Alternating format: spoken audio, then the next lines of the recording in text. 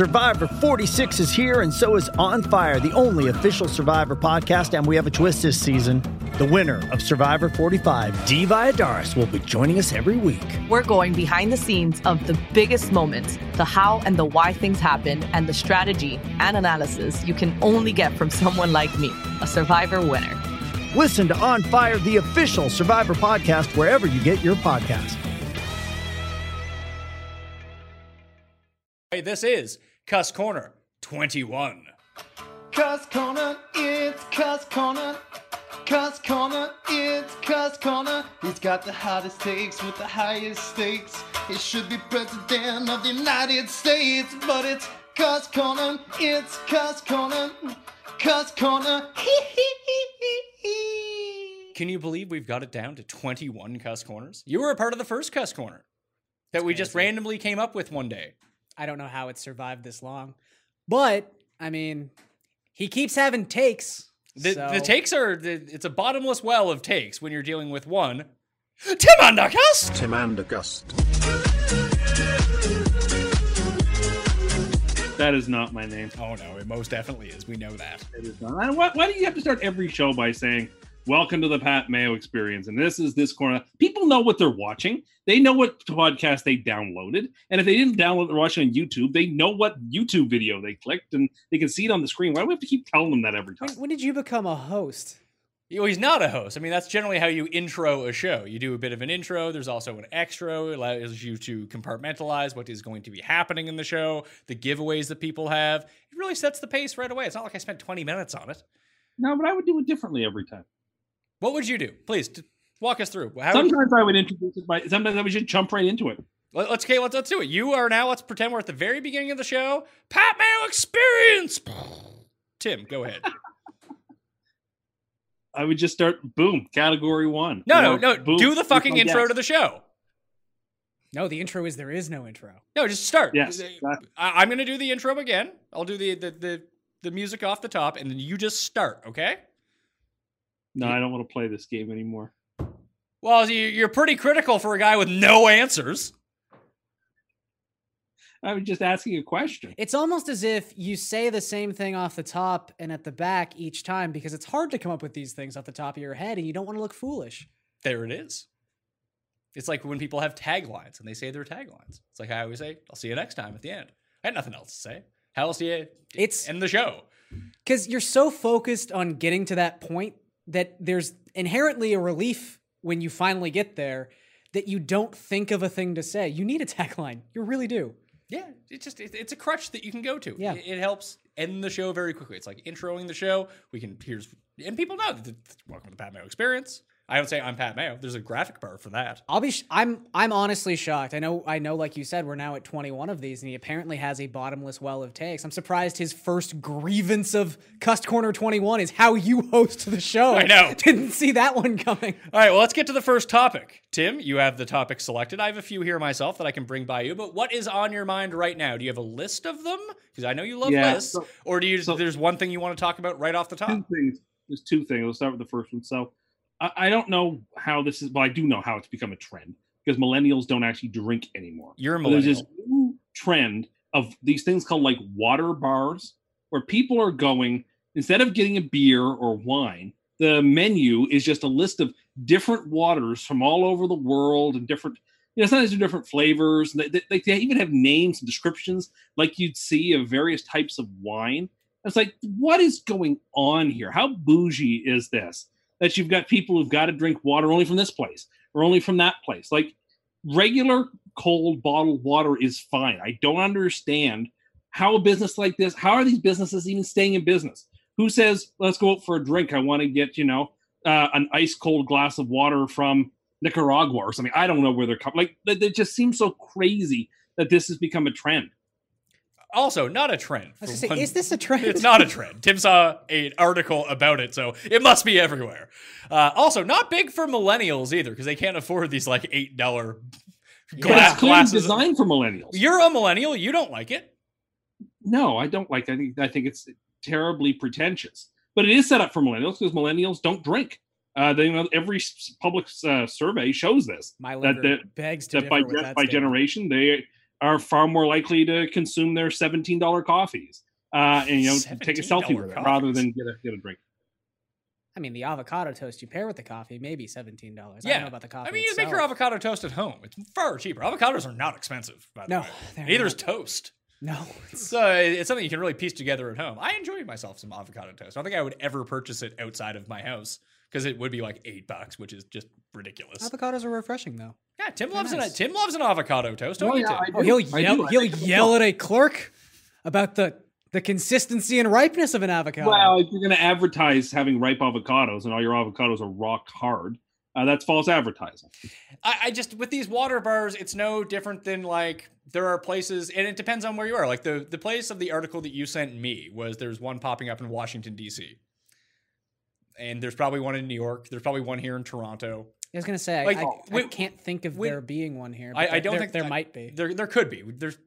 There's a coffee shop in Toronto that you can bring your pet cat to hang out. Like once you get to a population, see, I think this has been disputed. I think these cafes are actually the cats are provided. Oh, okay. It's if you don't own a cat but want to go experience cats, you can get a cat. Yeah, it was just like my idea for the SPCA to make more money. You have Uber dogs. Because people love puppies, but people don't want to own puppies. So you can rent puppies for 4 hours and just play with puppies. I'm surprised you can't already do that. Movie, Cats, because that looks great. I don't know about that. That is a take. Custy Bojangles. It's going to be great. But no, I don't. If you get to like a population density that's large enough and you have enough like affluent people around, you're bound to get like weird businesses that pop up like this. And as a one-off, they'll remain viable until like the next thing comes along. But like I said, cat bars, dog bars, water bars, like no, but no one can tell the difference at these water bars. This is not like okay. That is either you can't have it both ways. It's either true or not true that all water tastes the same or there's different types of water. As you have proclaimed, you're a Dasani man and you can tell the difference between all the different bottled waters, which is not just all the different types, but I could tell you the difference between Aquafina, which is trash, and Dasani, which is quite good. You can't. Yes, I can. There is a difference between Aquafina and Dasani. Okay. Aquafina does I only say this. Aquafina of all the major bottled waters in North America is my least favorite. I couldn't even rank the other ones for you, but there's something weird about Aquafina. Okay, so there's a difference between Aquafina, Dasani. But it's like the sodium levels. It's just weird stuff like that. Okay, so what would make you think that if you had a bar that exclusively served water from around the world, different minerals, things like that, I would imagine that the waters do taste marginally different. Well, I mean, Tim, you also said in your description of this bar that they have different flavors of water. Well, I think there are some flavors, but I think it's mostly like, here in this martini glass, I'm drinking water that came from the top of a volcano from Java. And that, how sophisticated I am. This seems like the opposite of a millennial thing. This spits in the face of the largest millennial problem, which is none of us have any money. It also not having money doesn't prevent them from buying things they can't afford. It also seems like you didn't actually look into what the actual menu or this was. You're now just making stuff up that you think is on it. I looked at the menu, but I looked at it like a month ago and wrote down this on my list. It also came out that Tim doesn't drink tap water. What? No, tap water's trash. He brushes his teeth with bottled water. Wait. You brush your teeth with bottled water? Well, from a water cooler. From a water cooler. Like I fill up the glass. But even if you don't like tap water, you're literally just spitting it out of your mouth. I don't even want to consume it. I just find it tastes strange. I don't tap water. Is the tap water in Toronto all that different from the tap water in Halifax? The tap water in Halifax is in the 99th percentile of cleanest water in the world, where Tim lives. It is fantastic water. We got a lot of water out there, and there's no industry to ruin the water, so it's perfect. Also, Tim was talking about these highfalutin people going to water bars and spending money on different things from, like he said, from the top of the volcano. But this is Java. different. I won't use tap water. Like, you're all over the place here, man. Look, I'm not. Listen, I think a lot of people use their water coolers, and most people have them to brush their teeth with and consume and Tim, use not just. We ran a Twitter poll on this, and it was the lowest. Like usually, you consider 5% a win for you. Yeah. It was 2%. Oof. And I think people used to, and most of them, I assume, always were Tim's raised burners. to use the water cooler water because it's fresher, it's colder. Like water can be. That's another thing. When I'm brushing my teeth, generally speaking, I don't want cold water. Yeah, neutral water. Oh, I Yeah. want it as cold as possible. Lukewarm. Why that would? That really irritates your teeth, I would find, or your gums, I guess, more specifically. Warm water in general is bad to consume from taps, like because it just sits in the water heater and it's not good. Do you know how tap water works? Well, at least cold water flows through far more frequently. Hot water like hangs around in the hot water tank. So, like, how do you shower? Well, you have to use the water, but I do make a point of keeping my mouth closed. Do you pee in the I don't shower? want water. I don't want water like dripping. I don't like the it tastes bad, and I won't drink it. But that is not the same as these bougie people who are going to spend. The bougie people. Not you though. Not you. You're not one of the bougie people. I can't even have tap water on my body. I can't even shower. I hire a woman. It's only bottled water to bring in a 2-4 of bottled water. Just dump it over top. Put it in a super soaker and spray me with it. If I go to a hotel, it's all bottled water when it comes to that kind of stuff. I wouldn't dream of drinking the water out of a tap in a hotel. How many times in your life, I'm talking to Gary in here, not you, have you been so hungover or still like half drunk in the middle of the night that you've just stumbled over to the tap, turned it on, and put your head underneath and just start glugging water? So many times. I was in Boston earlier this week. Barbarism.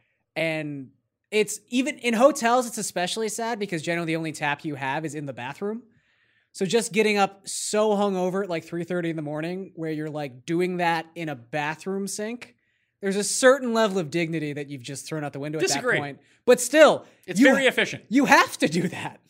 And it tastes fine because it's water. Yeah. And you live in a first world country. You're fine. Yeah, when we went on my honeymoon, my wife she hadn't been to many like non-first world countries. So we're on a nice resort in Morocco. It seemed pretty legit.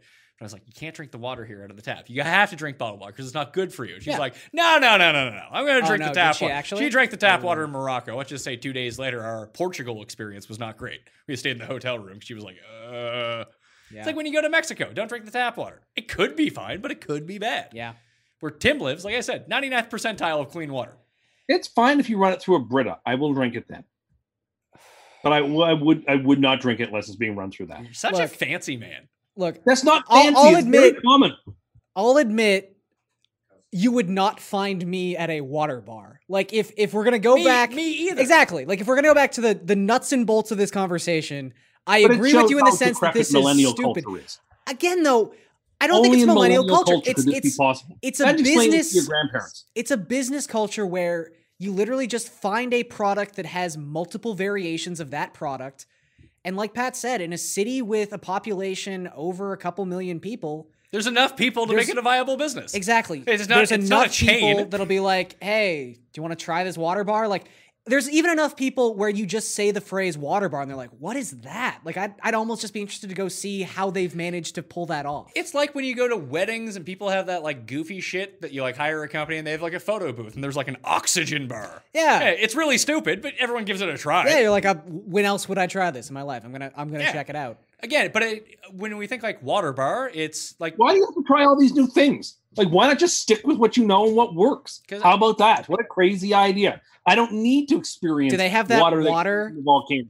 Do they have that water from the Sahara that Bobby Boucher uses to come back alive in the fourth quarter of the Mud Bowl? You would try that, wouldn't you? I would definitely try that. If that was available at my local water bar, I would try that. But it's also just a place where you can go. Some people go to Starbucks and have a coffee, and then they have a meeting, or they do work from there. I'm sure the water bar works exactly the same. Instead of going drinking and going to a pub and having your meeting there over lunch, you go to the water bar. Like, it's just a place to go. And again, I'm not looking for a place to go. Tim. Well, that's true.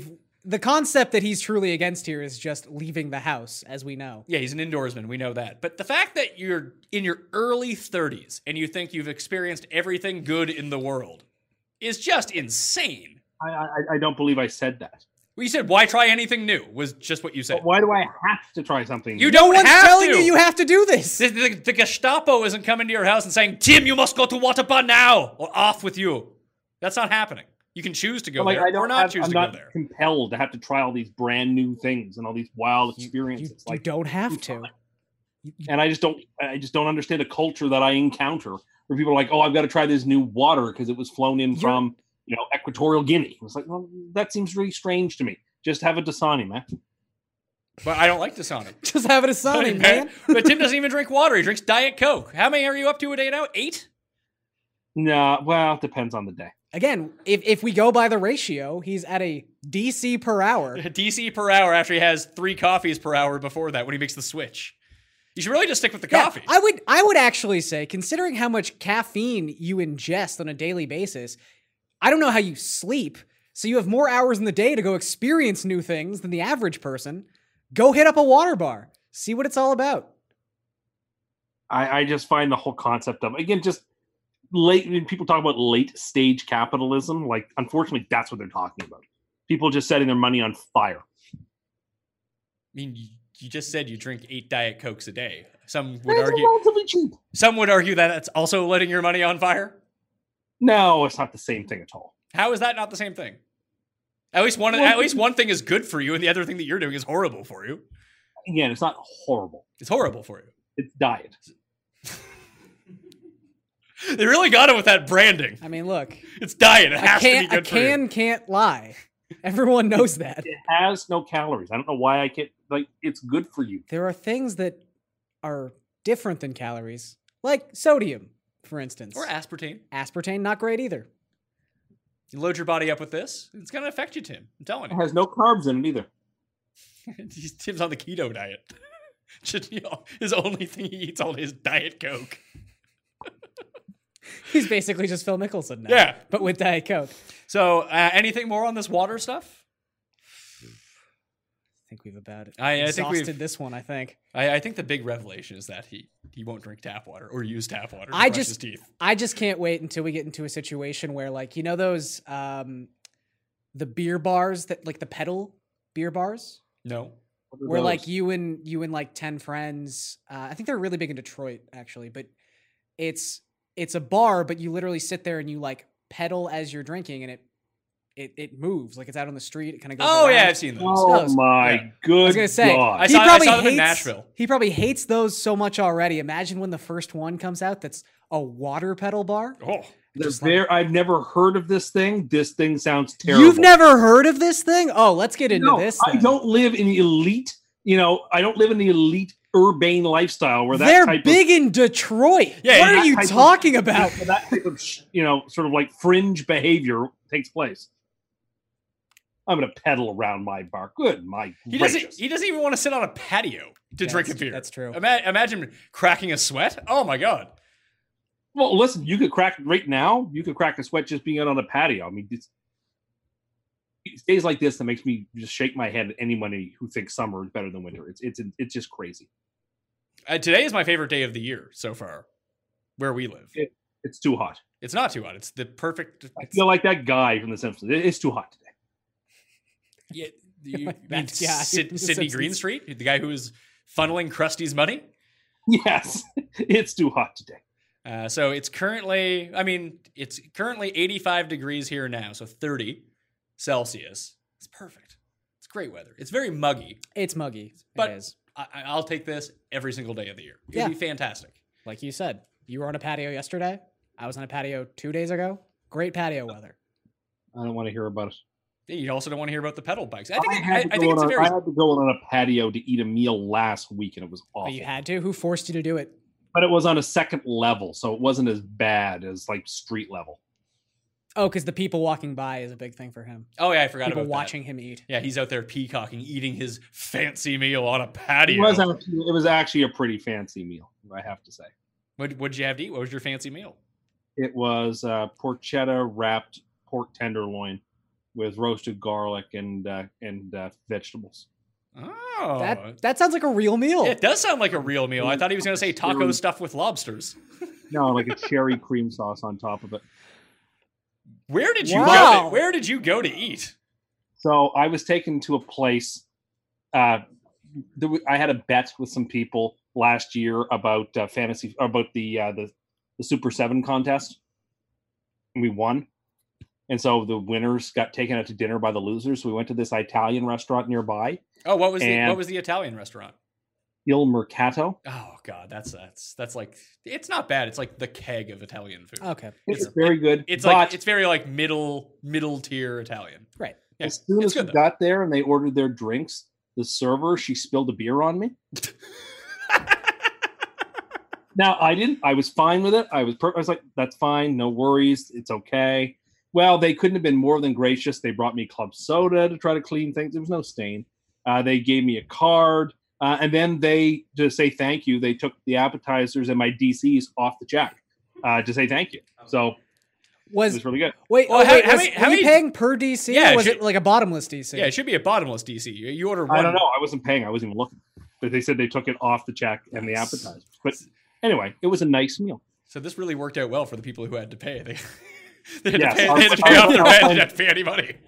Our friend Tim was quite happy. Did they offer you to like dry clean your clothes? And you were They like, gave me a card and offered it to me, yes. were you like, ma'am, I've never dry cleaned a thing in my life. I'm not going to start now. That wouldn't be true, but What do you dry clean? suits. How often do you wear suits? Not often, but like if I wear one to like a wedding in the summer, if it's really hot, you sweat, you take your suit to the dry cleaner to have it dry cleaned. The dry cleaner. Italian. Italian. I went to the Italian restaurant. That actually sounds like quite a good meal. I'm thoroughly impressed. Yeah, that story took a direction that I was not wanted to thinking get it the was. chicken parm really badly. That seems more. And More in line with Because- you? Yeah. Did they force you to try like a real meal? they didn't force me, but someone else at the table was already getting the chicken parm, and I knew it was going to be really good. They brought it out, and his chicken parm looked amazing. So wait, did you not get it because you wouldn't order the same thing someone else ordered No. at the table?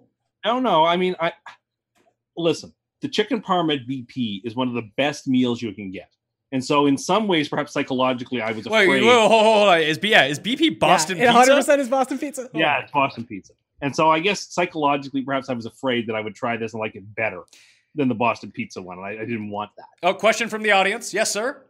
As someone who was a cook for multiple years at Boston Pizza, Amazing. I will assure you that nothing at Boston Pizza is the best you can get. Did you hear that, Tim? I did, but like it's really good. Well, I mean, despite being hashtag Tim Too Rich, as we found out with I hate that one. I hate that. his decadent lifestyle with his bottled water. Wow, it's got that government money. Yeah, that's true. That you really do have like a trailer park trash level like palette. Yeah, oh yeah. Like it's really crazy. Like for what you think is like really high end good eats, it's like low class stuff. I disagreed. I thought this stuff the other night was quite good, and I said as such. But Well, you said you'd rather have chicken parm. And you also said your Well, the reason chicken for parm, not. I wanted it, and like Brad had it, and it looked amazing. Oh, so that makes more sense. So we have this friend Brad. I'm aware. Yeah. Oh yeah. You've met Brad. So when his wife is home, he eats reasonably. When his wife is not around, he only eats two things. He orders in pizza and has a spoon that he eats peanut butter out of the jar with. Those are the only two meals he consumes. And his wife's away for 2 weeks. So just you would used to just go over to his place when his wife was away, and the peanut butter jar would be on the counter with the spoon in it just open, probably for like 3 days. And the pizza boxes are shoved in the oven. Yes, that's where he puts them. And then sometimes he forgets that they're in there and turns the Yep. oven on. Yeah. So this is who Tim has a palate off with. Like when he sees that guy getting it, it's like, oh, must be good. That's what goes through. Again, I think we Welcome. skimmed over the part where the reason he didn't get it was not even the Boston pizza thing. That's important, but Paul, does Boston pizza food come frozen or do they make it fresh? The chicken parm, veal parm, that's all frozen. That's all frozen? yeah. That makes sense. But the fact that So fresh. the fact he was scared of getting this one because it might be better than the Boston pizza one, what would that change in your life, Tim? Like, would you now have to come to this fancier restaurant, this more expensive restaurant, and only get that chicken parmesan because it unseated the Boston pizza chicken parmesan? Or No, because I've been telling people for years that I thought the chicken parm at BP was one of the very best meals you could get.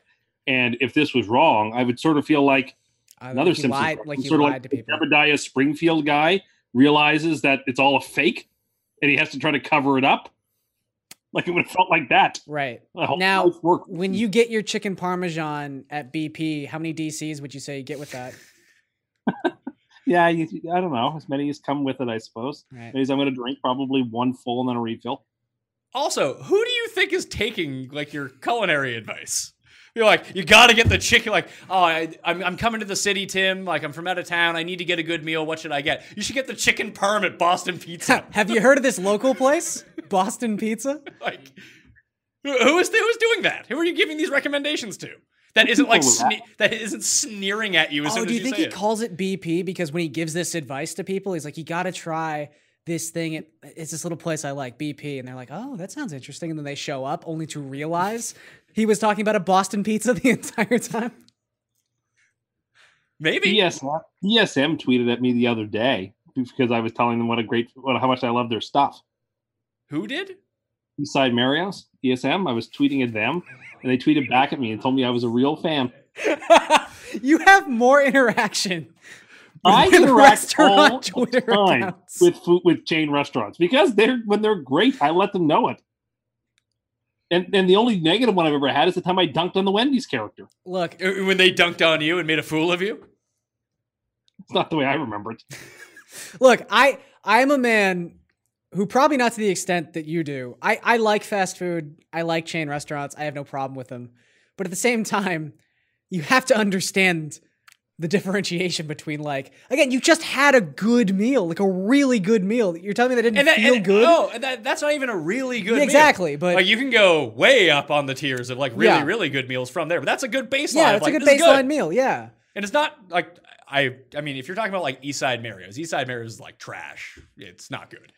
It's like the biggest run of the mill, like, let's get it. Well, I think it beats Olive Garden, but that's... Yeah, it's like a step above. It's like fast food Italian, essentially. Yeah. Il Mercato is like on the next step up, and then like you get your fancier ones. Sure. But yeah. They did this thing I've never seen before with bread where they mixed balsamic vinegar and olive oil together in a little bowl. I have never seen this before. It was a delicious flavor combination. I couldn't believe how good it was. I was like, what is this? You know where I saw that happen? Everywhere? Everywhere. Also, I went to Italy. They were doing that over there. I mean, probably not as good as the Sparrow, but it wasn't bad. I've never even thought of it. Never seen it before. It was like mind blowing. See, this is why it's hard for you to weigh in on restaurants, to be perfectly honest with you, because it's very clear you've never been to a good restaurant. I've been to places. It doesn't seem like you have. At least no good Italian places. Wow. Well, this place was good. Wow. How? Oh. Now, I should say, my girlfriend serves in an Italian restaurant, so maybe my perspective on, like, who knows about balsamic is a little skewed. No, this is pretty... I mean, it's not just the place where she works that does it. Oh, I know, but I'm just saying, like, ubiquitous. I probably hear about it a little bit more than, like, you would in an average conversation. Sure. Oh my God, that's crazy. You got anything more on restaurants? Any new places that you've tried recently? No, I mean, I really haven't gone anywhere. Now that I'm on this new health kick, I've been trying to eat at home as much as possible. The new health kick. Can we get into the health kick? Well, the health kick is drinking 8 Diet Cokes a day. I thought there was maybe a little bit more. No, it's IF, but like when I'm hungry, I just crush a DC. Yeah, why are you? Yeah, what's with all the acronyms? You have a lot of time on your hands. I don't think you need acronyms. Anyway, that's been my approach is intermittent fasting. I've been trying anyway between like 1 o'clock and 7 o'clock. And then any other time in between I'm hungry, I have a coffee or a Diet Coke. The sad thing is you do, like, I mean, maybe Paul can speak to this better, but although it has 0 calories, I feel like Diet Coke would kick you out of the intermittent fasting because of all the other crap it has in it. Like the reason that black coffee doesn't, because it's essentially just water. Mm-hmm. I mean, if you have 1, it's probably not going to. You get 8. Yeah, like I think that will start whenever you have your first Diet Coke of the day. That's when you write down like when your fasting has stopped. Well, see, to me, I would say it would. Well, I mean, there's a big difference to you and what reality would be with the situation. Now, I'm not 100%. I'm not 100%. Calories are the thing that matter here.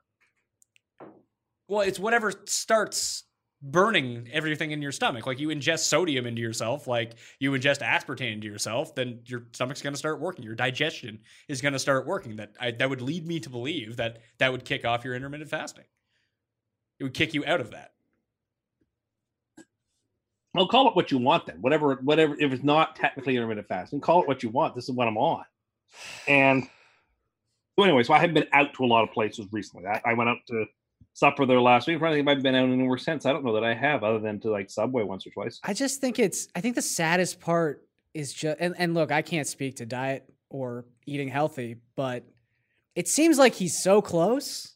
Like that, yeah, you're there. You just have the wrong components. In the sense of like, it's such a good thing that when I get hungry, probably out of boredom, considering what Tim does most days of the week, instead of eating something, I'll just drink. Now, the answer should be, I'll just drink a glass of water. You've replaced that with Diet Coke. Step back. Diet, though. Diet. I'm on a diet. I drink Diet Coke. Makes a lot of logical sense. Correlates. But you're close. Yeah, the steps are there. You're close. I feel like you're just deploying what you're up to improperly. Like you are very close to this. You just need to flip the switch just like 40 degrees, and then you'll be good. Can you do that? It'd be very difficult. I sort of thought what I was doing now was working. Have you considered going to the Subway? Probably, I would say it doesn't really matter which one, but like the closest one to your house, asking to speak to the manager and telling him about your intent to go on a diet and hoping that maybe they work out some sort of Jared situation with you? Tim is Jared? No, thank you. No? Yeah, no one wants to be associated with any sort of Jared. No, but he'd be type. new Jared. Everyone would like him again. Be like, hey, forget old Jared. He was weird. Here's new Jared. It's Tim. He was more than weird. Yeah, he was a criminal. Yeah, he's a criminal. So what's your next topic? My next topic was about, so Paul knows about this because Paul and I were talking about this. Because, again, millennials think they have to live in the city. There's this new trend, particularly in San Francisco, of people spending $1,200 a month to basically buy a bunk bed in what is like a hostel in San Francisco. And it's just outrageous that, people basically have a bed and a shelf and a little TV, and this is their room. And it's like they're stacked 4 or 5, they're called pods. They're stacked 4, 5, 6 on top of each other. And it's just ludicrous. Instead of people spending $1,200 a month on somewhere respectable outside the city, you don't need to live in the city. You don't have to be there. I know you think, the whole world, you can go to other places, or you can go to smaller cities and find things to do. You don't have to live in San Francisco. You don't have to live in. It's just foolish, and it irritates me to see people throw their money away like that. I think you've stumbled onto a larger issue in society, but taken a very strange perspective on it. I don't want to generalize too much, but I will say big cities tend to have jobs. And the concentration of jobs is moving more and more towards the cities, unless you work it works one of two ways. Like the smaller towns are basically just getting routed out of all, any job that you can get in a small town basically sucks now. Yep. There's just not the sort of industry that there once was. Everything is migrated towards the bigger cities. So people are flooding towards the bigger cities. Unless you're the type of person that can work from home. And we see a lot of that too. Yes. So that's a revolution. Telework and that kind of stuff. I agree, but not everyone can do that. That's still selective. Not everyone can do that. Some people have to live in the city in which they work. And like Pat said, there's a good number of people who don't need to, who are in tech jobs, who don't need to report to the office. But a lot of those people aren't the people. But a lot of the people that you're talking about, the people that need to be in the city for like good tech jobs, they're not the people piling into $1,200 a month bunk beds. They can afford everything. Like, move. If that were me, you vote with your feet. Move where? Like, even you go to a smaller city. Again, there's a better cost of living. Toronto is an extreme example of this end of the spectrum because the city itself is one of the most expensive to live in the world, and that makes every surrounding city even more expensive just through juxtaposition. But like, my parents bought a house in Scarborough, which is about an hour outside of the downtown core of Toronto. 15 years ago, a house cost $250,000. That same house earlier this year sold for $900,000. So where are you moving, Tim? Yeah, that's been the big thing. Like, my wife and I are looking at selling our condo in the downtown area and looking to buy a house, but we can't actually sell our place. We couldn't basically even afford our place at this point.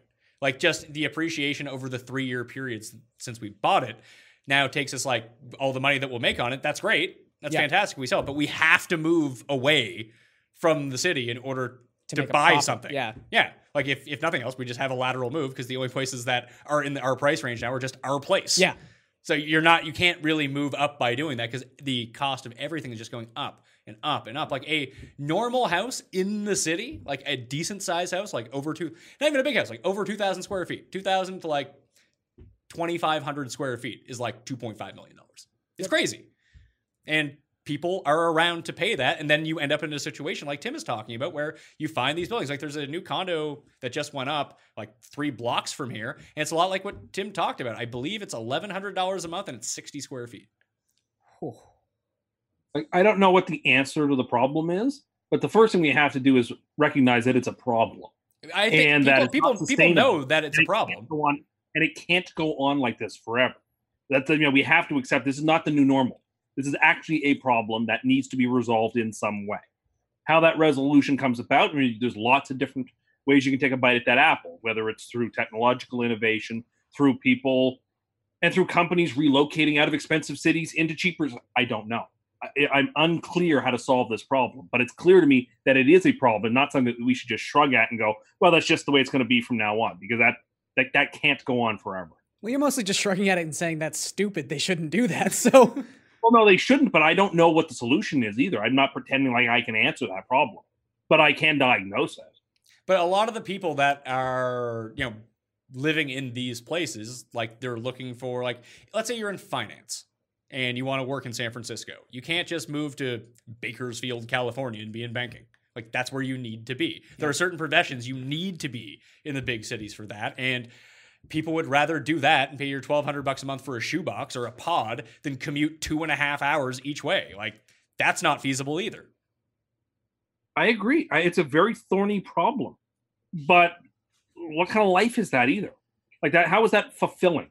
How is that flourishing? Well, I mean, the end of society is the flourishing person and the flourishing family. That's the purpose of living together in community, which it is. Then that type of living is not conducive towards happiness in a meaningful sense. Yeah, but people aren't really pigeonholing what happiness is, though. Like, I think some people have, especially nowadays where that idea of family, like you're talking about, has become so pushed back to even like your mid to late 30s, that I think there are an ilk of people and an archetype of person in their mid to late 20s who understands the amount they're going to have to work anyway, and the amount they like to go out to water bars and such and experience the city, because that's one of the reasons you live in the city is to experience it, that they're really only getting a place to sleep.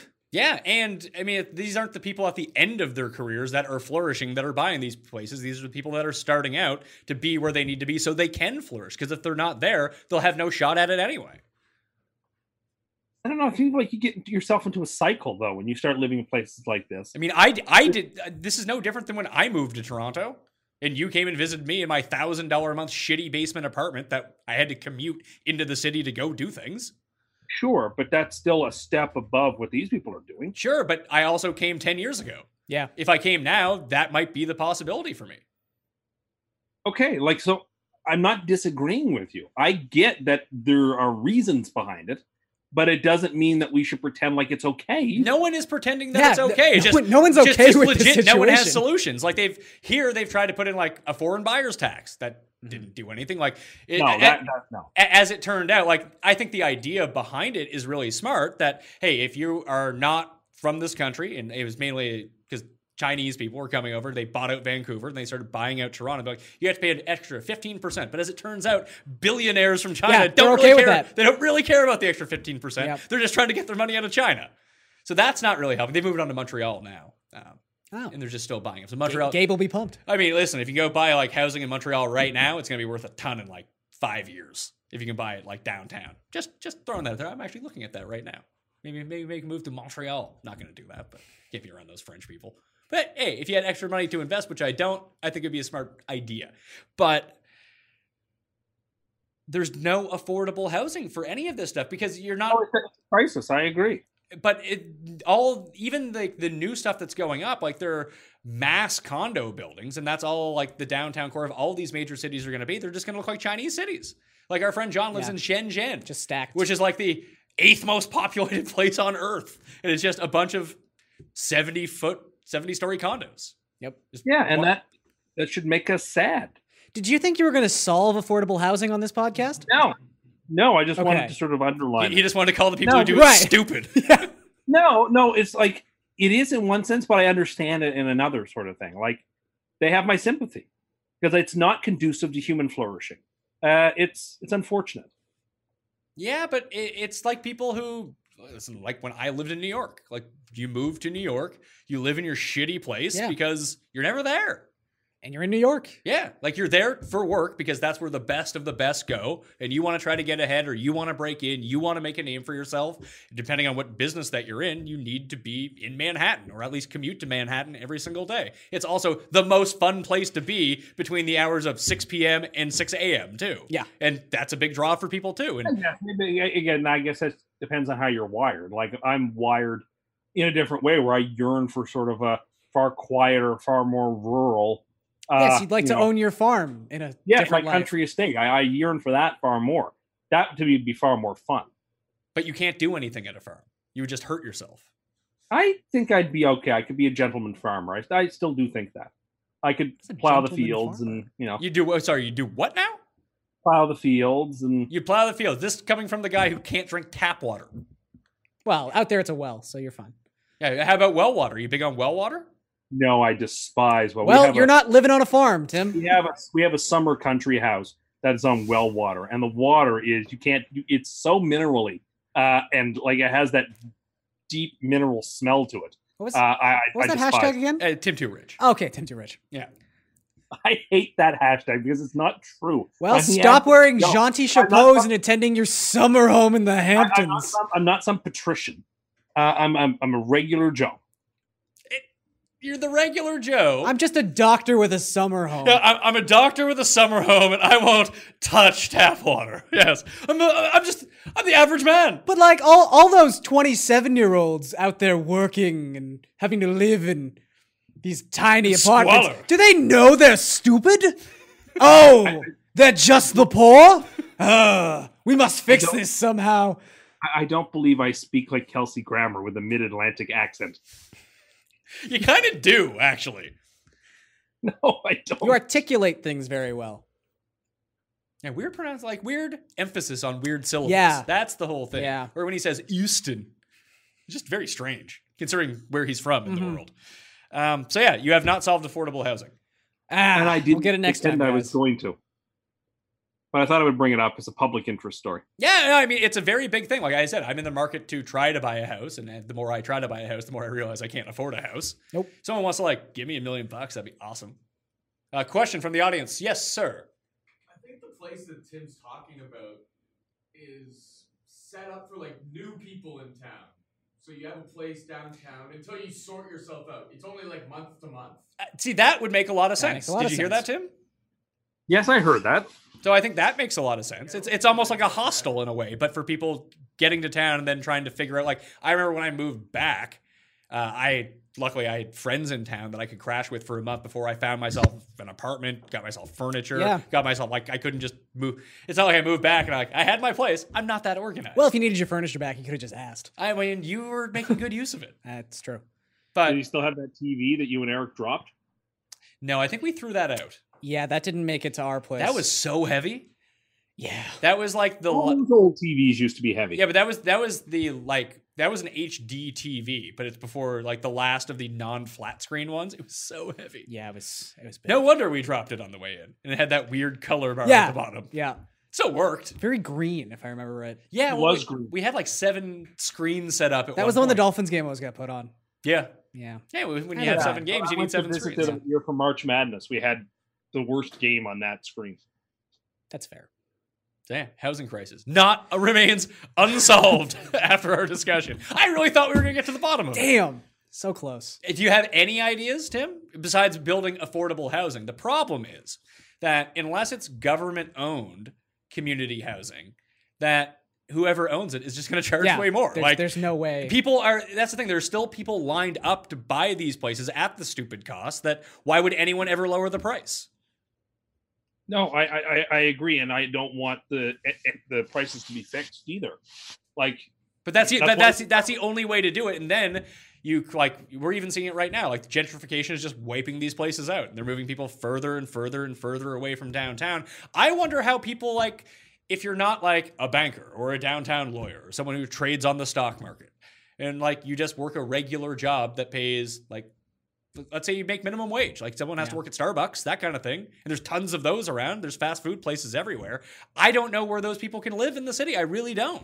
And who would commute to go do that job? Yeah, because the East End is incredibly gentrified over the last 2-3 years. Parkdale was one of those places, and that's a big point of contention. Yeah. And I realize that we're talking about this specific to like what we know in the city we live in. I feel like it kind of works the same in any big city I would at this assume point. it's just pretty... replace the name of formerly bad area, now good area. Yeah, there's certainly templates for this for your Chicagos and New Yorks and San Franciscos. I think it's probably pretty similar. Yeah.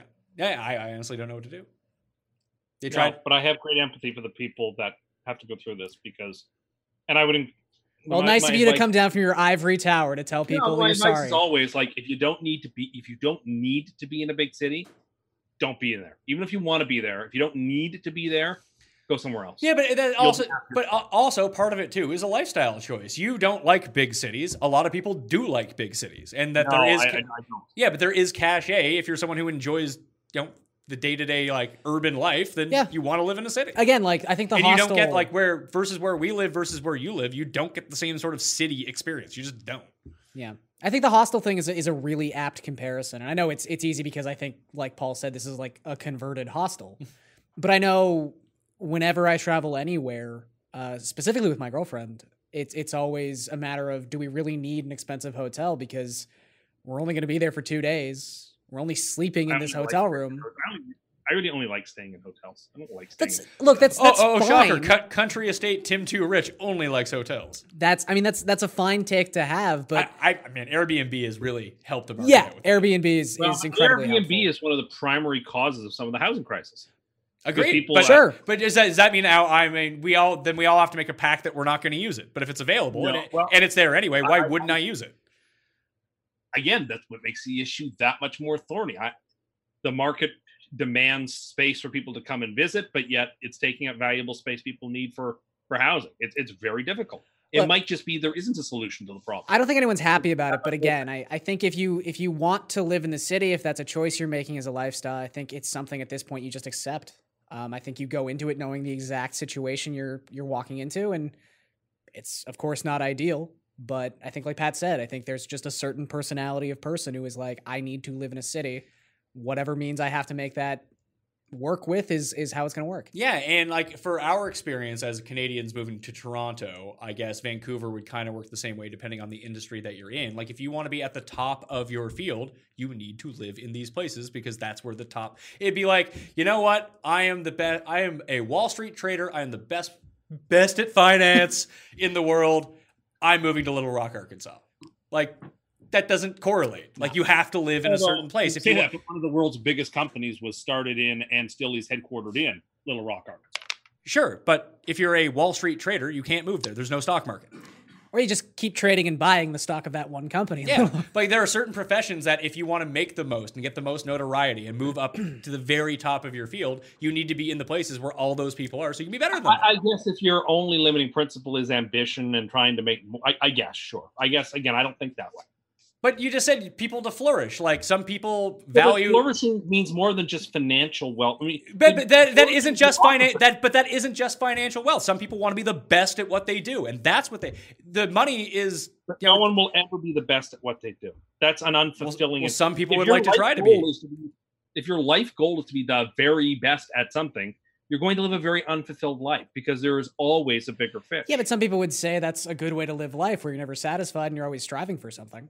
Or a hamster on a wheel, becoming more and more immiserated. Again, this is all just perception of life's greatest questions. Yeah. Which, again, we're probably not going to parse through. I don't know, maybe we can get it solved here if we keep talking this out. But by like flourishing, like, are you flourishing, Tim?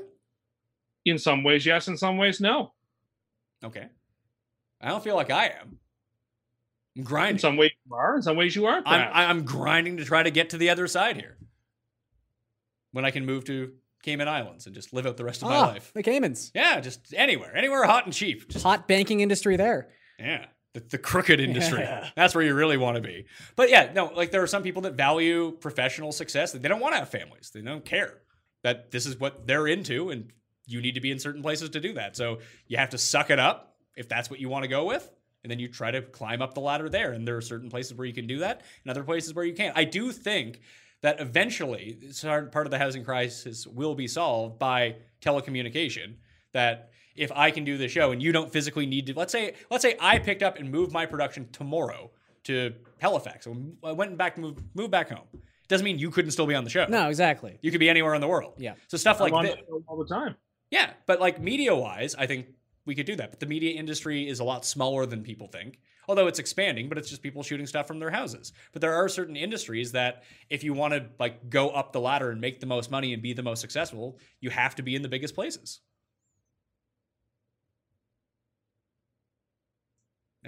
Tim is unimpressed. Yeah, Tim. Well, no, I don't dispute what he's saying.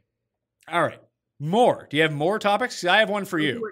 So why don't you roll into one? All right. This one's going to keep on the trend of millennial culture. Not really me that brings this up all that often, but the feeling of retro is going to be going like retro. When does it stop? When we think of things as retro, like so we're trying to figure out what the time parameter, of something that should be considered retro is. Like I feel like the cutoff for retro is going to be like 2005.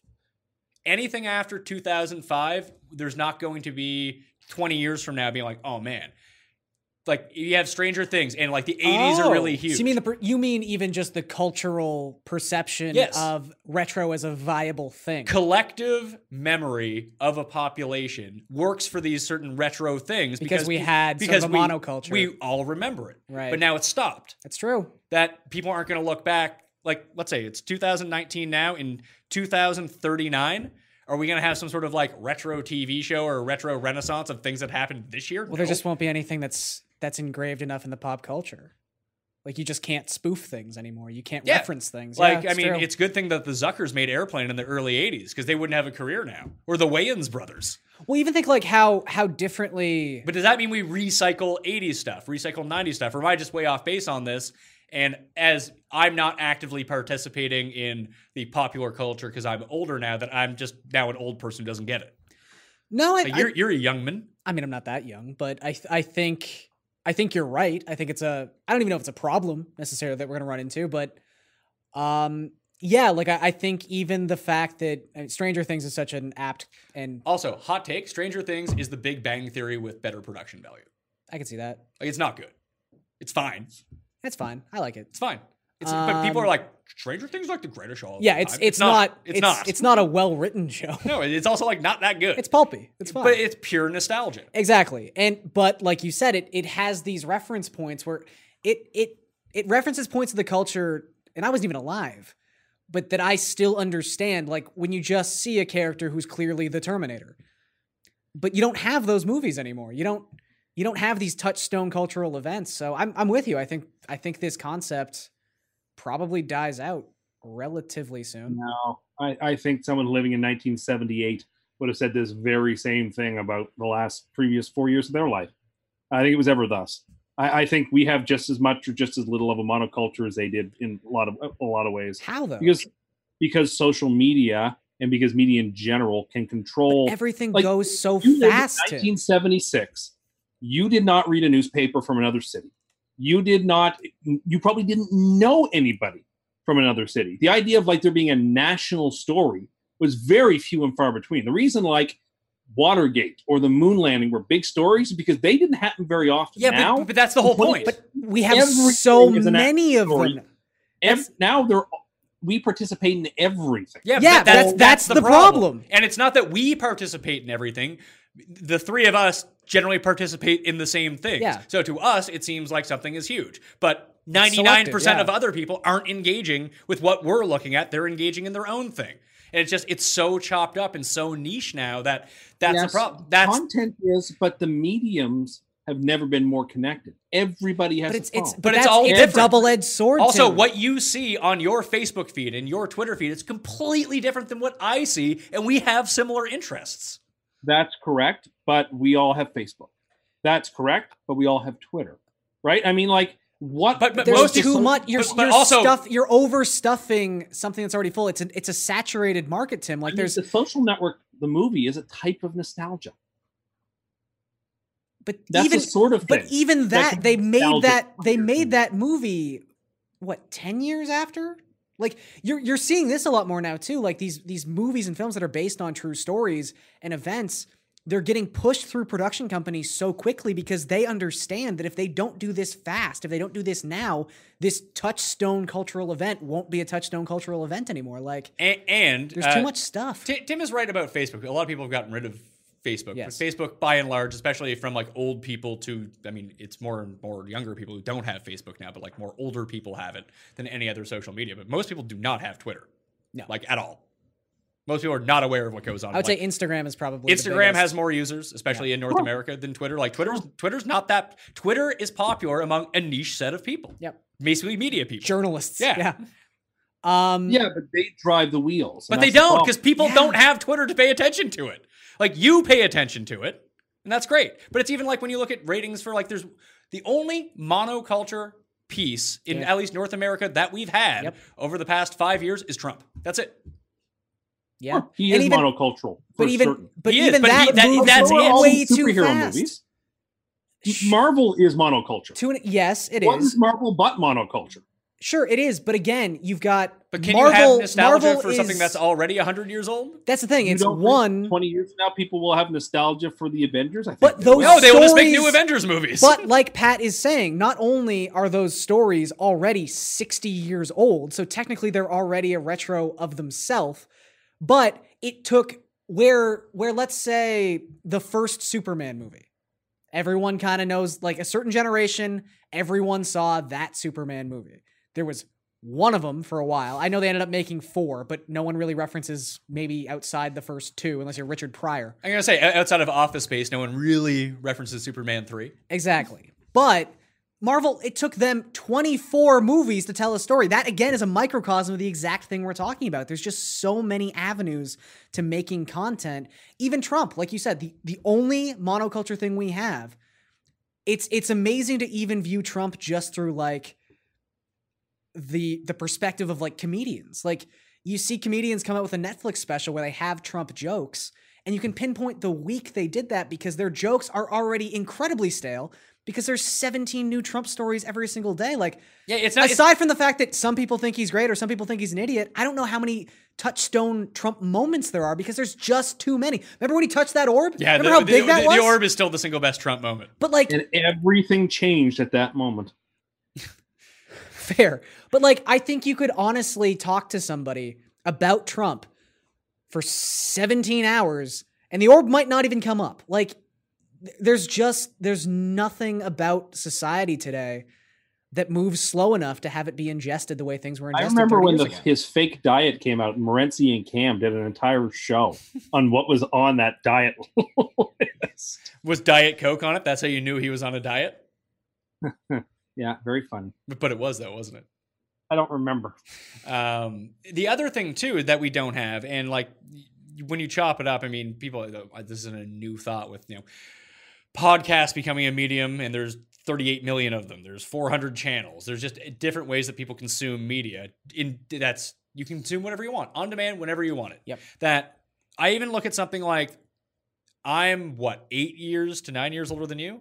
7 years, maybe? 7 years, I think. And I'm older than Tim. But the three of us, because we all grew up with The Simpsons, understood cultural touch points from the 50s, 60s, 70s, and 80s. We learned about old pop culture through that stuff. Yep. And we became made aware of it. And then when you would see something like, I probably saw more scenes of The Godfather through The Simpsons before I actually saw The Godfather. I would agree. I saw most of Citizen Kane by watching The Simpsons before I actually saw Citizen Kane. Yeah. That there's nothing like that anymore that teaches people. Part of it too is we didn't grow up with the internet, so we used to watch a lot of old reruns of old television. Like I have seen every episode of Columbo and of Murder, She Wrote, and have you ever had an Angela Lansbury beat? Oh, but I have watched all of those, and we all did. We all watched Gilligan's Island, and we all watched. You're generalizing this way too much. You're generalizing this as someone who people who are 10 to 15 years older than you, Tim. That is the experience that you somehow had. This is the shows I watched growing up. We watched retro shows. Again, so Tim, you're 32, correct? Yeah, that's right. Okay, so I am 5 years younger than you. And we're obviously very different people. That is the whole point of this show. But I will say, I can remember the first time where it really became easy for me to go to a computer and find a website to illegally stream shows. I think I was like 16. So I still don't know how to do that. For most of my life, for most of my life where I've actively consumed my own content, I've been able to do that.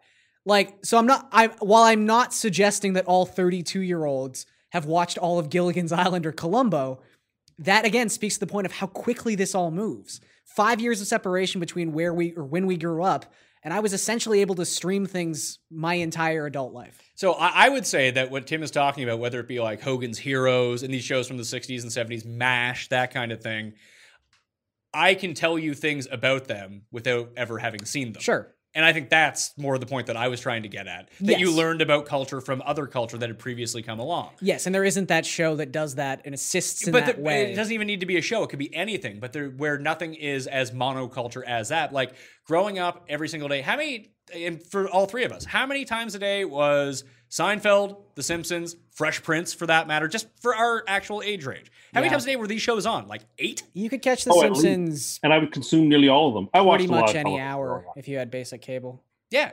And you only needed 20 channels, and these were the same shows. Like, think about how many times anyone who had TBS growing up for like 15 years, how many times have you seen Shawshank Redemption? Deep Blue 20, Sea. 25, 30, 35.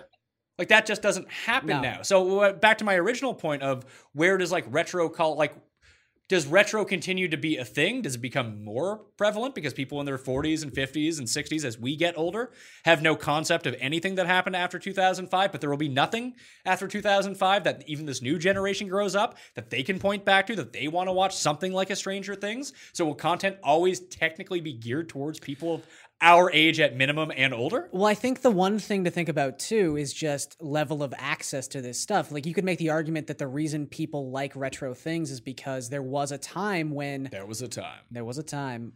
if you weren't watching the thing you wanted to watch, you didn't have access to that thing ever again. Yeah. Or you didn't know when it was coming back. So if you grew up, I remember having to go through various hoops to figure out how to tape something on my VCR. Sure. And then try to guess how long I think this football game is going to run so that I can record it because or how long this special episode of a show is going to run. And if I missed it, I'm done. Yeah. And at Tim's house, when he hooked in his VCR, it was always 12 o'clock. Always 12 o'clock. Except for the half seconds where it wasn't time at all. Yeah. And it was 12 o'clock again. Really, really, it actually became very embittered when I got rid of VCRs because I ended up becoming really, really, really good at programming it. So good at VCRs. I'm the best at VCR. Let me tell you, I'm the greatest. VCRs, I'm the best. I have it set up that I could have multiple VCRs running at once so I could tape things off. Yeah, you know what you do now? You press one button on your remote to record something. So again, that's why I was so annoyed. It was like it was a guild system that I had like mastered, and all of a sudden it just was useless. All of a sudden, I had to learn VCRs. Everyone should have to learn. Yeah, VCRs. so the generation before Tim, they had to walk uphill both ways in the snow. Tim knew how to use 2 VCRs at the same time. But I think my point being is just, I think having access to the things you grew up with, like the next generation will, it's not going to make you pine for those things in the same way because they'll always be at your fingertips. So you won't need something to come along that references these things because why would I watch something that's a watered down reference to these things when I could just watch the thing itself? Yeah. So I think you're right. I think the concept of retro might die out pretty soon. Or it just becomes, and we're seeing this in TV, that they brought back Will and Grace. And it does well. Yeah, that's true too. I think they're bringing back Frasier, which I'm fired up about. I love Frasier. They actually bring back Frasier? Apparently they are. Huh. Kelsey Grammer was spotted with a Frasier script. Oh. See, it gets me all fired up. Love Frasier. Other people hate Frasier, but maybe it'll be an age thing. Maybe I have maybe I'm wrong on what the year is. And that's 2005 to 2008 is basically when people got not just dial-up internet, but good internet. Yeah. And knew how to use the internet. Again, that's the exact span I'm talking about where it's I can stream something if I want to stream it. Yeah, and it's weird, because we talk about millennials and Generation X and anything. There is and I mean, everyone wants to feel like, oh, I'm not a millennial, I'm a part of this range or this range. But I do think that there is a distinct period, and maybe being I would say ages 32, 33, 34, 35, 36 right now, depending where on that spectrum that you fall, that there's a weird in-between generation that didn't grow up with the internet, yet got access to the internet as basically they became adults. So they know, like, I know how to use the internet. But when I was in high school, the level of internet that was going around is I had dial-up, I was using Napster. Yep. I could burn CDs, and this was in like 11th and 12th grade. But I also needed that like phone thing that would like if someone was calling our house, that it would pop up that someone was calling like with a screen ID, and I could disconnect from the internet to pick up the phone. And like I was 16, 17, 18 at that time. And then by the time I got to college, internet was a little bit better. By the time I left college, it's the internet that we know now. Yeah, I mean it's interesting. You have about minutes for how many minutes of internet you could use a month. That was even before. That was like AOL before that though. That was like very first gen internet. But even like that mass internet. That span of time where I'm talking about, finding shows and streaming them, I can specifically remember I think I was binging like the first season of Dexter or something. I'd been behind on it, and it was like, I'm gonna watch this show. Imagine how sad you got when you got to the end. Yeah. I found an illegal stream. This is gonna be great. This was right around the time they started where internet just wasn't just free anymore. And or it wasn't like you just paid internet and you got as much internet as you wanted. This was right when they started implementing the caps on internet. And I remember my mom getting the bill for the internet, and it was like $200 because I had just been streaming episodes of television to my heart's desire. And it's like, there's weird moments where everything shifts. And for the 25, 26, 27, 28, 29-year-olds of the millennial culture, that the internet is just phones basically for us. Like I didn't have my first cell phone that had internet capabilities until the 12th grade. And then by the time I was in college, it was just like, oh yeah, everyone has phones and they can do everything. Oh, Tim, remember when I got my first smartphone when we went to Bonnaroo? You were so proud of that piece of junk. It was so terrible. That was in 2009. I got my first... Not as good as our friend's Palm Pilot. Remember that? Oh, yeah, the Palm Pilot. He carried around that stupid stick with him all the time. Well, I remember being at CSM and thinking I needed to get a BlackBerry if I wanted to be a journalist. Like, this is how far we've come. Yeah, like when did you get your iPhone? Because you were one of the first people I knew who had an iPhone, Tim. Actually, Artie was. When I lived with Artie. Was it to keep track of the Lakers scores? Of course, you should see how fired up he is about the Lakers. Artie used to blog. Yeah, he had the Artie blog, Artie's Lakers blog. And all it would just say is the Lakers are the best. Kobe above everything. And that David West is the best center in the West. Although he's not a center, but he just liked how the words moved together. I think I got my iPhone in 09. Late 09. Yeah, so that's when I moved in with him. When I moved up to Calgary to live with him, he had like the first like iPhone 3, I think it was. Right. And like I remember using the internet to watch like football, like tracking like my fantasy football scores on Yahoo. Be like, this is like the fucking future, right? Yeah. And now everyone's just on their phones. I remember how excited I was when I went from a flip phone to a QWERTY phone. I thought QWERTY phones were like, the keyboard's right here, man. It's like a tiny little keyboard. This is amazing. But we had a cell phone at home. Like we had a brick one for a while. And then the first one that I got was my first year of college. It was a peanut phone. I don't even know what that is. It looked like you don't know what a peanut phone is? Like they don't flip. The little like Nokia brick kind of thing. Yeah. But it wasn't. Maybe it was Nokia. You could play Snake on it. Yeah. That's all I really remember. Yeah. No, because my mom was, she was the executive assistant of some bigwig at the Bank of Montreal. Was it Tim? Yeah, it was Tim. Look at these pores coming in to look at their loans. She had one of those Nokia brick phones, but you couldn't take off the plastic cover. Like that was part of it because it couldn't get wet or it would just instantly break. Yeah, I remember when razors were all the rage. People loved a razor. Yeah, that was like 2008, I feel like. Yeah, that was right before they were only all the rage for like 6 months. Yeah, I mean, I don't know Tim's timeline on stuff like this, but like before iPhones and Blackberries like took over for a while. No, razors were big. Razors were like the thing to have. Just flip them like this and start going. But again, like maybe I'm just way off base. Are people going to have this kind of conversation knowing exactly what we're talking about?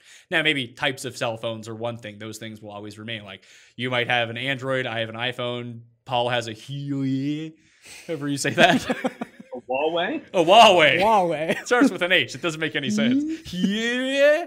He has one of those. Like, does it get to the point where 10 years from now there are 38 different types of cell phones you can buy? I think these moments of like, hey, do you remember life before? Remember life when you had to talk to someone over video chat and you couldn't just bring up a hologram of them on your hand? Like that stuff will still happen. You have to understand, in 1997 or 8, the idea of like FaceTime was so impossible to imagine. Yeah, it was That, on like- the Jetsons. That was a big thing on the Jetsons. It was a big thing on like Star Trek: The Next Generation too. It'd be like, oh, Yeah. FaceTime, here we go. Oh, It was inconceivable, and now it's just common. it was Wallace Scott. Yeah, I can actually, between Paul and I, we could figure out, like, if all of our cameras went down, all the lights went down, I could have the three of us and off his phone and with our phones filming like this, and we could do a video show Yeah. in 4 separate locations across the world and just do it like that. And it wouldn't be too difficult. Remember, like the first time I figured out what a hotspot was, I was like, "What? This is crazy. How can you do this I stuff?" don't know what that is. You don't know how to use the hotspot on your phone? No. Oh, man. Poor Tim. It's a sad, sad life. Do we got time for one more of these, or are we done here? Oh, Tim, I want to talk to you. How do you feel about breakdancing in the Olympics? This is good. We needed to finish on a funny note. I think it's great. Breakdancing's hard. It's Yeah? very athletic and it's hard. Now, It's, but put it this way, do Tim. you provide your own boxes, or does the IOC provide? I boxes? think that the IOC probably provides the boxes because they need to be like the same for everyone Right, to do their right. breaking on. Uniform But I boxes. think that you provide tracksuits and the crew that's like that stands around Now, in your circle. So, does your crew also get to walk with you through the opening ceremony? Do they get to stay in Olympic Village? I would think so. I think they Okay. also get a medal. Like if a horse gets a medal or the jockey gets a medal and like dressage, like why can't your beatbox crew get a medal too? Does the horse get a medal? I don't know. Probably. Tim, does the horse get a medal? No, they get laurels. They don't get medals. Ah. The trainer or the rider. Do you or the think they jockey. should get medals? I don't know if they should get medals, but they're definitely athletes. I would like to see them in the Parade of Nations. There's gonna be horse crap everywhere. It's not the start of the Lion King. Which apparently is flopping. Is it flood? Did it not make any money? Well, I don't know if it made any money, but now all the reviews I've read have been The bad, so I reception don't- hasn't been great. Yeah, but Tim actually changed what he had said. 'Cause Yeah. he said the Lion King is going to be a complete disaster. And he was like, well, it's going to make like $1 billion. He's like, well, it's not about the money it makes, it's about the critical reception. It's like, that's not ever No, the argument that you that's- make. Nope.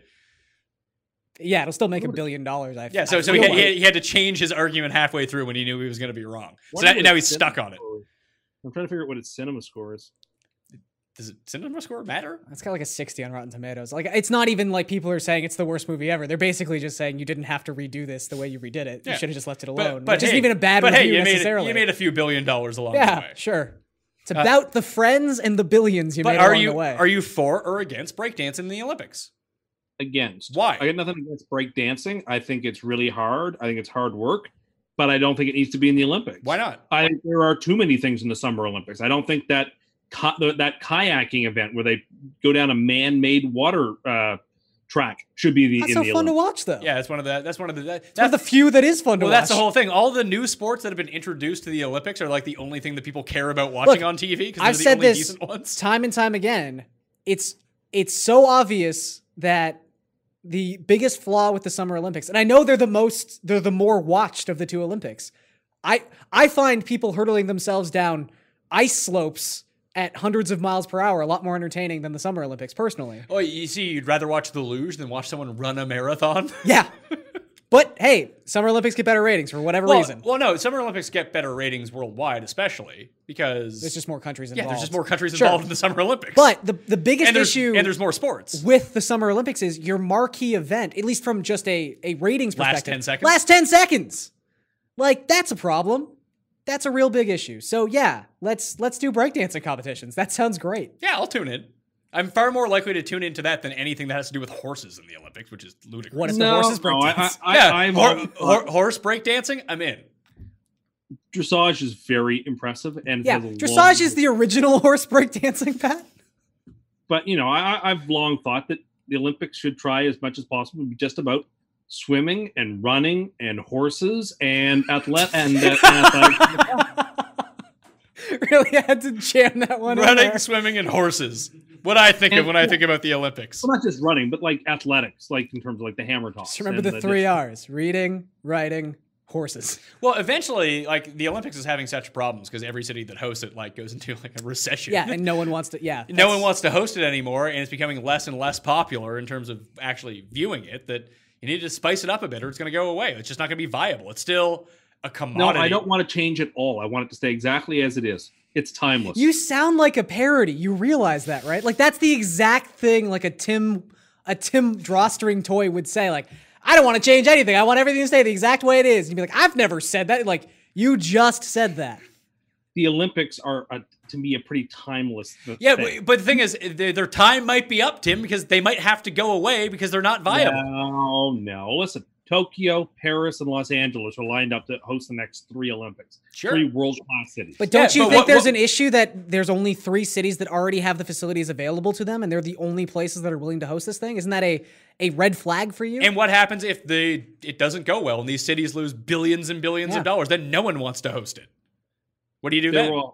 Because the Olympics are the biggest event in the world, there will always be a marketplace for them. They just will. I don't know if they are. I mean, yeah, sports come in and sports come out when we can make some changes on the margins. So, like, breakdance, whatever. Like, it's not the end of the world. I wouldn't have included it, but if they did, so be it. I mean, there's lots of sports I'd like to throw out of the Olympics. I actually think that we should try to pare down what we've got in the Olympics, and there's too much there as it is.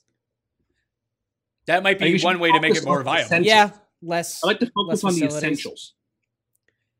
What makes the Olympics great is amateur sports that are based on athleticism and fair play, swifter, higher, stronger, that type of stuff. That's what made the Olympics so popular. But no. I completely disagree with that. It's just no one had an imagination when they were coming up with sports. They were like, someone just looked at all these things and was like, hey, you know how they've one sport is about throwing something really far, and one sport is about running really fast, and one sport is about catching things? What if we just combined all those traits and made them into one game called like football or baseball or basketball? But also, I mean, this can also go back to the monoculture thing too. Like the Olympics is monoculture, or at least it was, and that seems to be deteriorating year after year after year. But it's not the athleticism that people love so much. It's the fact that every country in the world gets together to compete. Like there's a national investment. No one really gives a shit about the high jump. Oh, I don't know. Yeah, no, they don't. I don't think there's many high jump purists. Do you know why that like high jump isn't on TV outside of the Olympics? Because no one gives a shit. No, I know, but I like to watch. No, so you know or you don't know? Which side is it? I don't think you're wrong, but I think people like the Olympics, so they like the things in the Olympics. No, they don't. They like cheering on their country. They like cheering on their country, and they like competition. It doesn't really. It's like why the World Cup is super popular, even in countries where soccer is not super popular. Like, look at Canada. Canada sucks at soccer. But people get all jazzed up for the World Cup because it's countries competing against each other. That's the draw. It's a good format, yeah. It's not necessarily the sport. It's not necessarily the competition. It's the fact that it's happening. I agree with all of that. I think there's something to be said about that. But nevertheless, the sporting events are cool. Like, I think the yachting is neat, and I think that the horses... So we're back to Tim Too Rich here. So, but again, because from my perspective, I think the only thing in the Olympics should be just dressage and maybe the America's Cup. Because I thought the take you were going to have was essentially it should boil back down to its original roots, which while it's a take I don't agree with, at least that's a take. So now you're like, it should be running and it should be the discus and horses, but also yachting. Well, like, sailing and boats, those are timeless as human beings. So is breakdancing. Yeah. I don't know. I feel like... Yeah, Tim hates poor people. He hates poor sports. No, yeah. I just am afraid that... What if they broke dance on, I don't know, some sort of cashmere cushion? Will breakdancing still be a thing 50 years from now? Or will it have been a fad? Will horses? Who knows? Yeah. I mean, are horses more food or athletes? Because I would say food. I don't know where you're eating. Perhaps this is why I don't eat at the places you eat. I'm just thinking about the rest of the world, Tim. Horses can be very tough meat, but very delicious. Have you ever eaten horse? Because their hide is also very useful. Yeah, they're products, mainly. Mm-hmm. Horses are majestic athletes. I mean, baseball players wear them on their hands. That's true. So I guess in that way. And they make super sticky glue. Isn't that mostly cow leather? I think I don't know, man. I don't know about the production of baseball gloves. I know they used to be made out of horsehide. I think you might be right. It might be cowhide. Maybe. Who knows? He is. Yeah.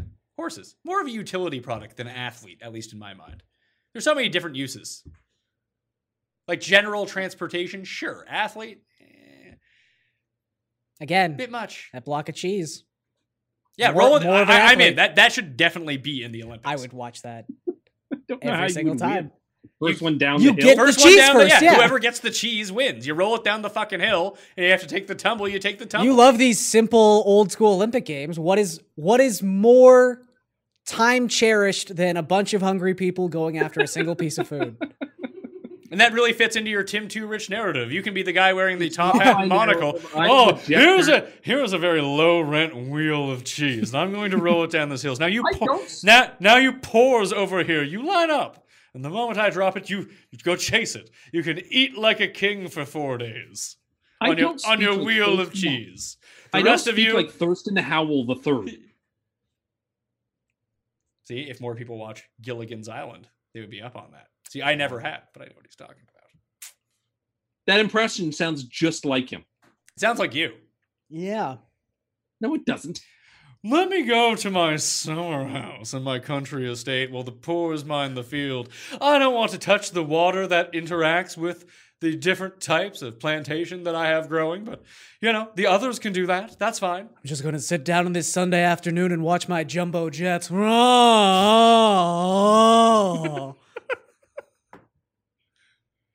It's like hanging out That's with Tim. fine. Yeah, It's a very good Tim impression. I thought so. All right. I think that'll do it on Cust Corner. Cust Corner 21. Where Let's does the time go? Less contentious than usual.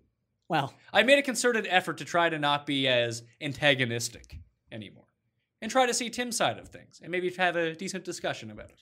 as long as you just, completely disregard anyone who doesn't have any money. Yeah, it's very pretty easy to see pretty his easy to perspective. solve. Oh, That is not my view. I'm an advocate for the common person, And for horses. the man on the street. I That's th- why I brought. I think that horses should have bigger living stables than people. Wasting all this city space on people. Where's the room for horses? Oh, I do have one final news note for you. This came out a while ago, but Cliff Kingsbury giving his team designated 15-minute and 30-minute cell phone breaks from meetings. I think that's smart coaching. I think it's smart coaching too. That's him knowing his They're going to players. do it anyway. Yeah. So, Let him go check I would Instagram. What's that? Right coaching, I would ban cell phones from my players. you, during- sir, would be during usurped. work time. Yeah, see, that's not going to work out very well for you, I don't think. You think Bill Belichick gives people 15-minute phone breaks? Probably not, but he's also Bill Belichick. You would just be Tim Endercust. You'd be like, you can't have your cell phone in here. That is ridiculous. Unless you're using a telegram. Let's get back- I don't want to hear about it. Let's get back to next week's game plan. I've been reading the Broncos message boards. I think I have a pretty good idea of what they're going to run this week. That's not funny. You're laughing. Yeah, you're laughing at it. I'm laughing at how ludicrous that is. But this kind of goes it's not even just in a football environment. Yeah, it can seem kind of silly, but it's almost like office culture at the same time. How much office culture has shifted, especially if you work in an office that has mainly people under 40 in it, versus where Tim works, where everyone's it's him and a bunch of 70-year-olds. Yeah. Which I assume just kind of works. It's just people show up access late. too, People right? show up. They leave early. They take a whole bunch of vacation. But you go into office culture now. People are on their phones a ton. Yeah, I mean, look, it's also if you talk about NFL players specifically, you're literally spending half the day in your team's, in your team building, just watching things on iPads anyway. Yeah. The access to the technology is right there, so it's kind of hard to avoid it.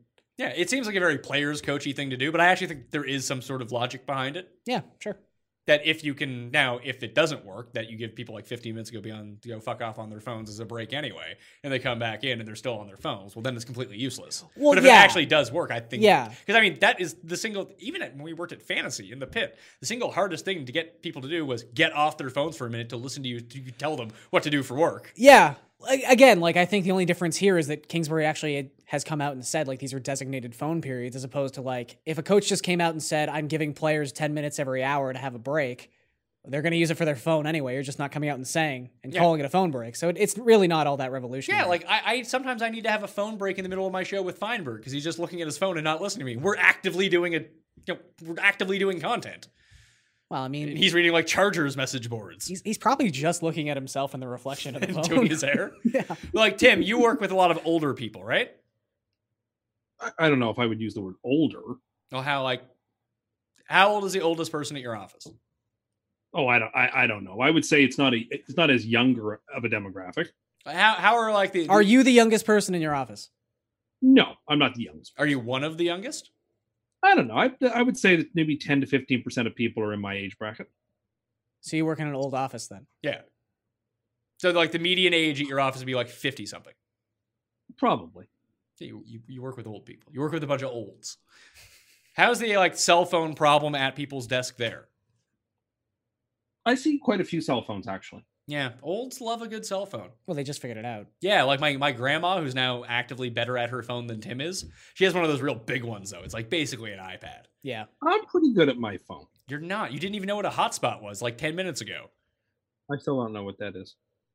So how can you be so good at your phone? What do you do? Like, honestly, you open up like the front page of like your apps, right? What are the apps that are on your front page that didn't come with the phone? I'm curious. The Score app. The Score? We can do what? If he joined the Zoom link with his phone and pressed share screen, we could see his phone. He's not going to know how to do that. Yeah. I mean, he can barely use his phone. He's not going to know how to do that. So tell me, you have the Score app. Okay. I have the Score app. Right now I have the Open Championship app. What else have I got here? Google. I have Twitter. And I have that snake block game. So you have unlimited access to thousands upon thousands of games, and you've chosen as the one game you want to put on your phone the game that came with Pat's Nokia 15 years ago. It's not the same game. It's basically the same There's concept. colors in this one.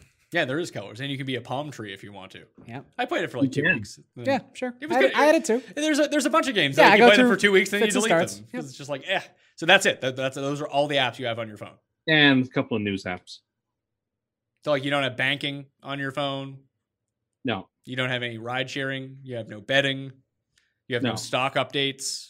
No. You don't have like shared photos with people. You don't have like a Netflix or anything like that, so you can watch stuff on the go. I watch my Netflix on my computer. Yeah, but what if you're on the go? You don't have. He's not on the go. You don't have hotspot, so you can't watch Netflix if you're outside of your house. Oh, here. Do you have? have? I'll listen to a podcast. Tim, do you have data? Of course. Okay. I honestly wasn't sure. Do you have unlimited data? I have like 6 gigs or something. You have 6 gigs? I was talking to Paul about this the other day. He has 2 gigs. How many gigs do you have per month? I have 6. You have 6? I have 22, and I always go over it. Wow. You're streaming and well, watching. To be fair, I mostly work from home now, so I really don't run into that problem. Yeah, much. but my Wi-Fi at home isn't great, so I just don't use the Wi-Fi at my house. It's yeah, too that happens. slow. That happens to me sometimes. Once you get like blessed with like great internet like we have at the office, I want that type of internet everywhere. And I find like the LTE networks, like they're very good. They're so fast now. Yeah. But like just even like I have 5 different podcast apps on my phone. Yeah. I just have the regular one. What's that? I just have the regular podcasts one. Yeah, but you can have different ones if you want to listen to things on like Luminary. Until like 3 or 4 years. You know what? Never mind. No, please continue. Like 2 or 3 years ago, I was just going on the Safari link and finding the podcast that way and just listening to it on the internet through my phone. I didn't even know the podcast thing existed. It comes with the phone. Yeah, but I never used it. Wow.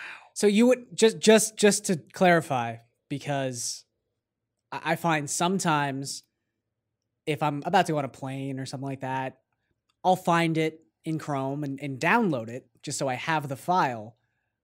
You're literally keeping that tab open, because sometimes you even have to make sure your phone is like it doesn't go into lock or sleep to keep listening to that podcast. So you would sit there with the page open for an hour listening to a podcast? You click play and then the screen would go black and you'd have that cue in the middle. Yeah, and then you'd play it and then you push play. Yeah, the cue is for QuickTime, by the way. But you would play that, but you wouldn't be able to navigate around the rest of your phone. You had to keep it open. No, that you were just on that page. Oh, interesting. Yeah. That for years. Yeah, he's over that. I have 3 different live streaming TV apps. I have this like one thing so I don't have to carry so many cards around with me. Like, Oh, I have this app that also keeps my pulse. Oh, that may have already though been on the phone. does it work? Do you have a health app that tracks That's what your it's called, Diet health. Coke Yeah, consumption? heart. That also comes with a phone. Yeah. Okay, fair enough. So like even things like somewhere to store like all of your cards. Like I even saw it last night. Like my friend doesn't carry around his credit cards. He either just uses Apple Pay or opens up his like MasterCard app and just taps his phone where he I needs to saw tap it. somebody do that once, and I was freaked.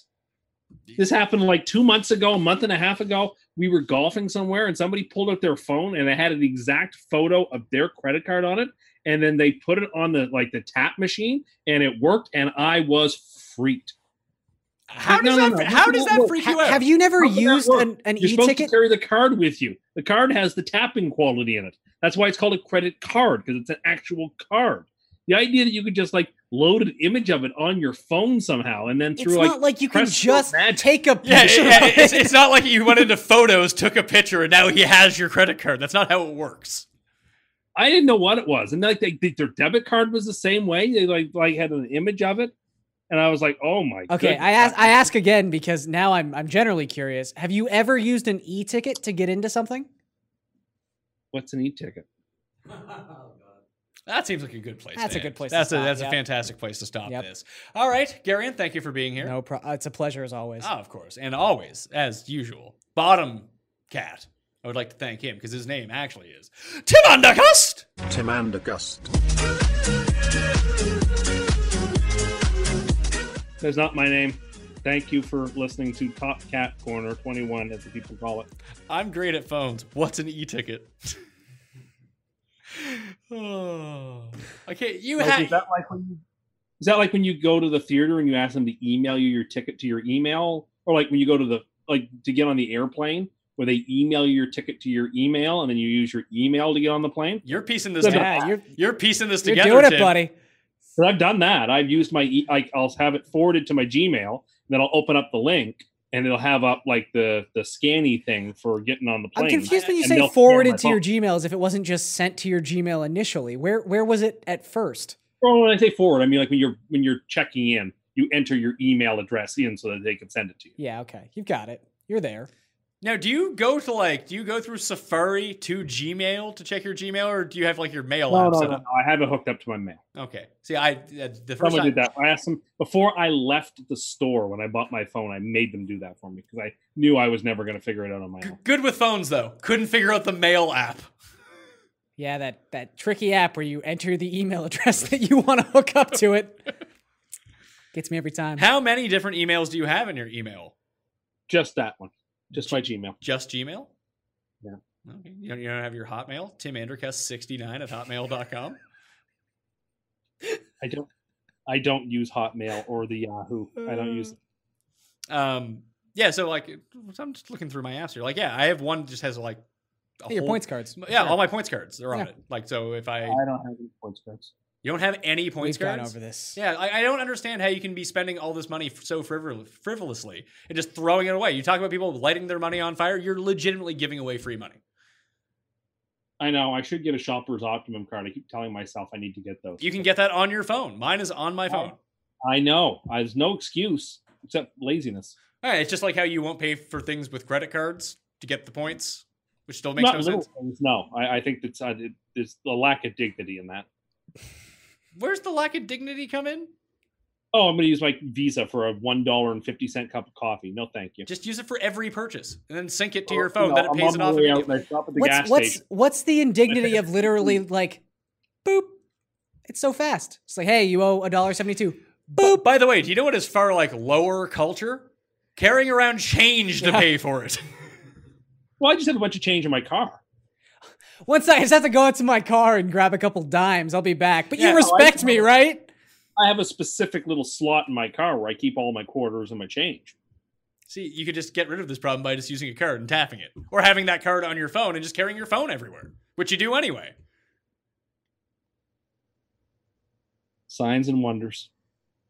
I don't even think the fact that he can figure out how to like sync up his email to mail Yeah, it's does not lead me to believe that he should be using all these things.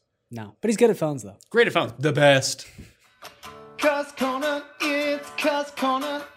Cust Corner, it's Cust Corner. He's got the hottest takes with the highest stakes. He should be president of the United States, but it's Cust Corner, it's Cust Corner. Cust Corner, hee